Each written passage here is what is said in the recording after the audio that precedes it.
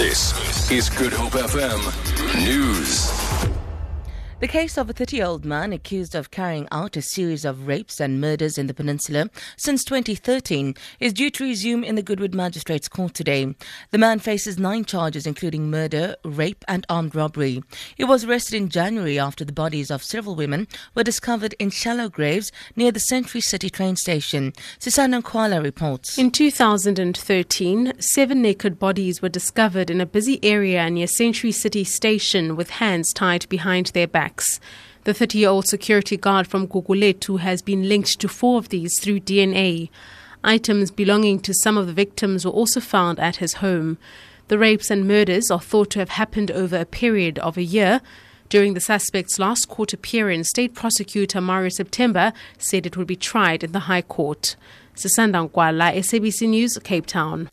South Africa should consider putting people on antiretroviral treatment immediately after testing positive for HIV.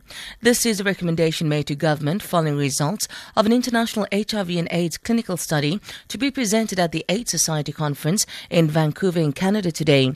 The study shows that antiretroviral therapy provides lasting protection against the sexual transmission of the virus from infected men and women to their HIV uninfected sexual partners.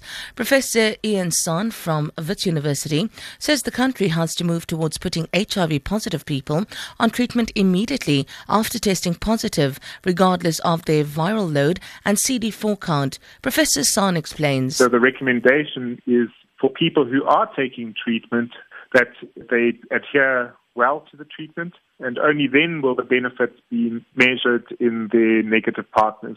But then they can protect their partners from getting HIV. Chapman's Peak Drive has been closed indefinitely following a rockfall in that area. City of Cape Town spokesperson Richard Coleman says rocks on the scenic route have become loose following rain last week. Motorists will have to use alternative routes. The United States has welcomed a new beginning in its diplomatic relations with Cuba after Havana opened an embassy in Washington for the first time in more than half a century. The U.S. Secretary of State John Kerry said it was futile to live in the past, but he also warned that many differences remained and that restoring full ties would be a long and complex process. But it does reflect the reality that the Cold War ended long ago and that the interests of both countries are better served by engagement than by estrangement. Mr. Kerry was speaking in Washington alongside his Cuban counterpart, Bruno Rodriguez, who told reporters it was crucial to lift an economic blockade on Cuba.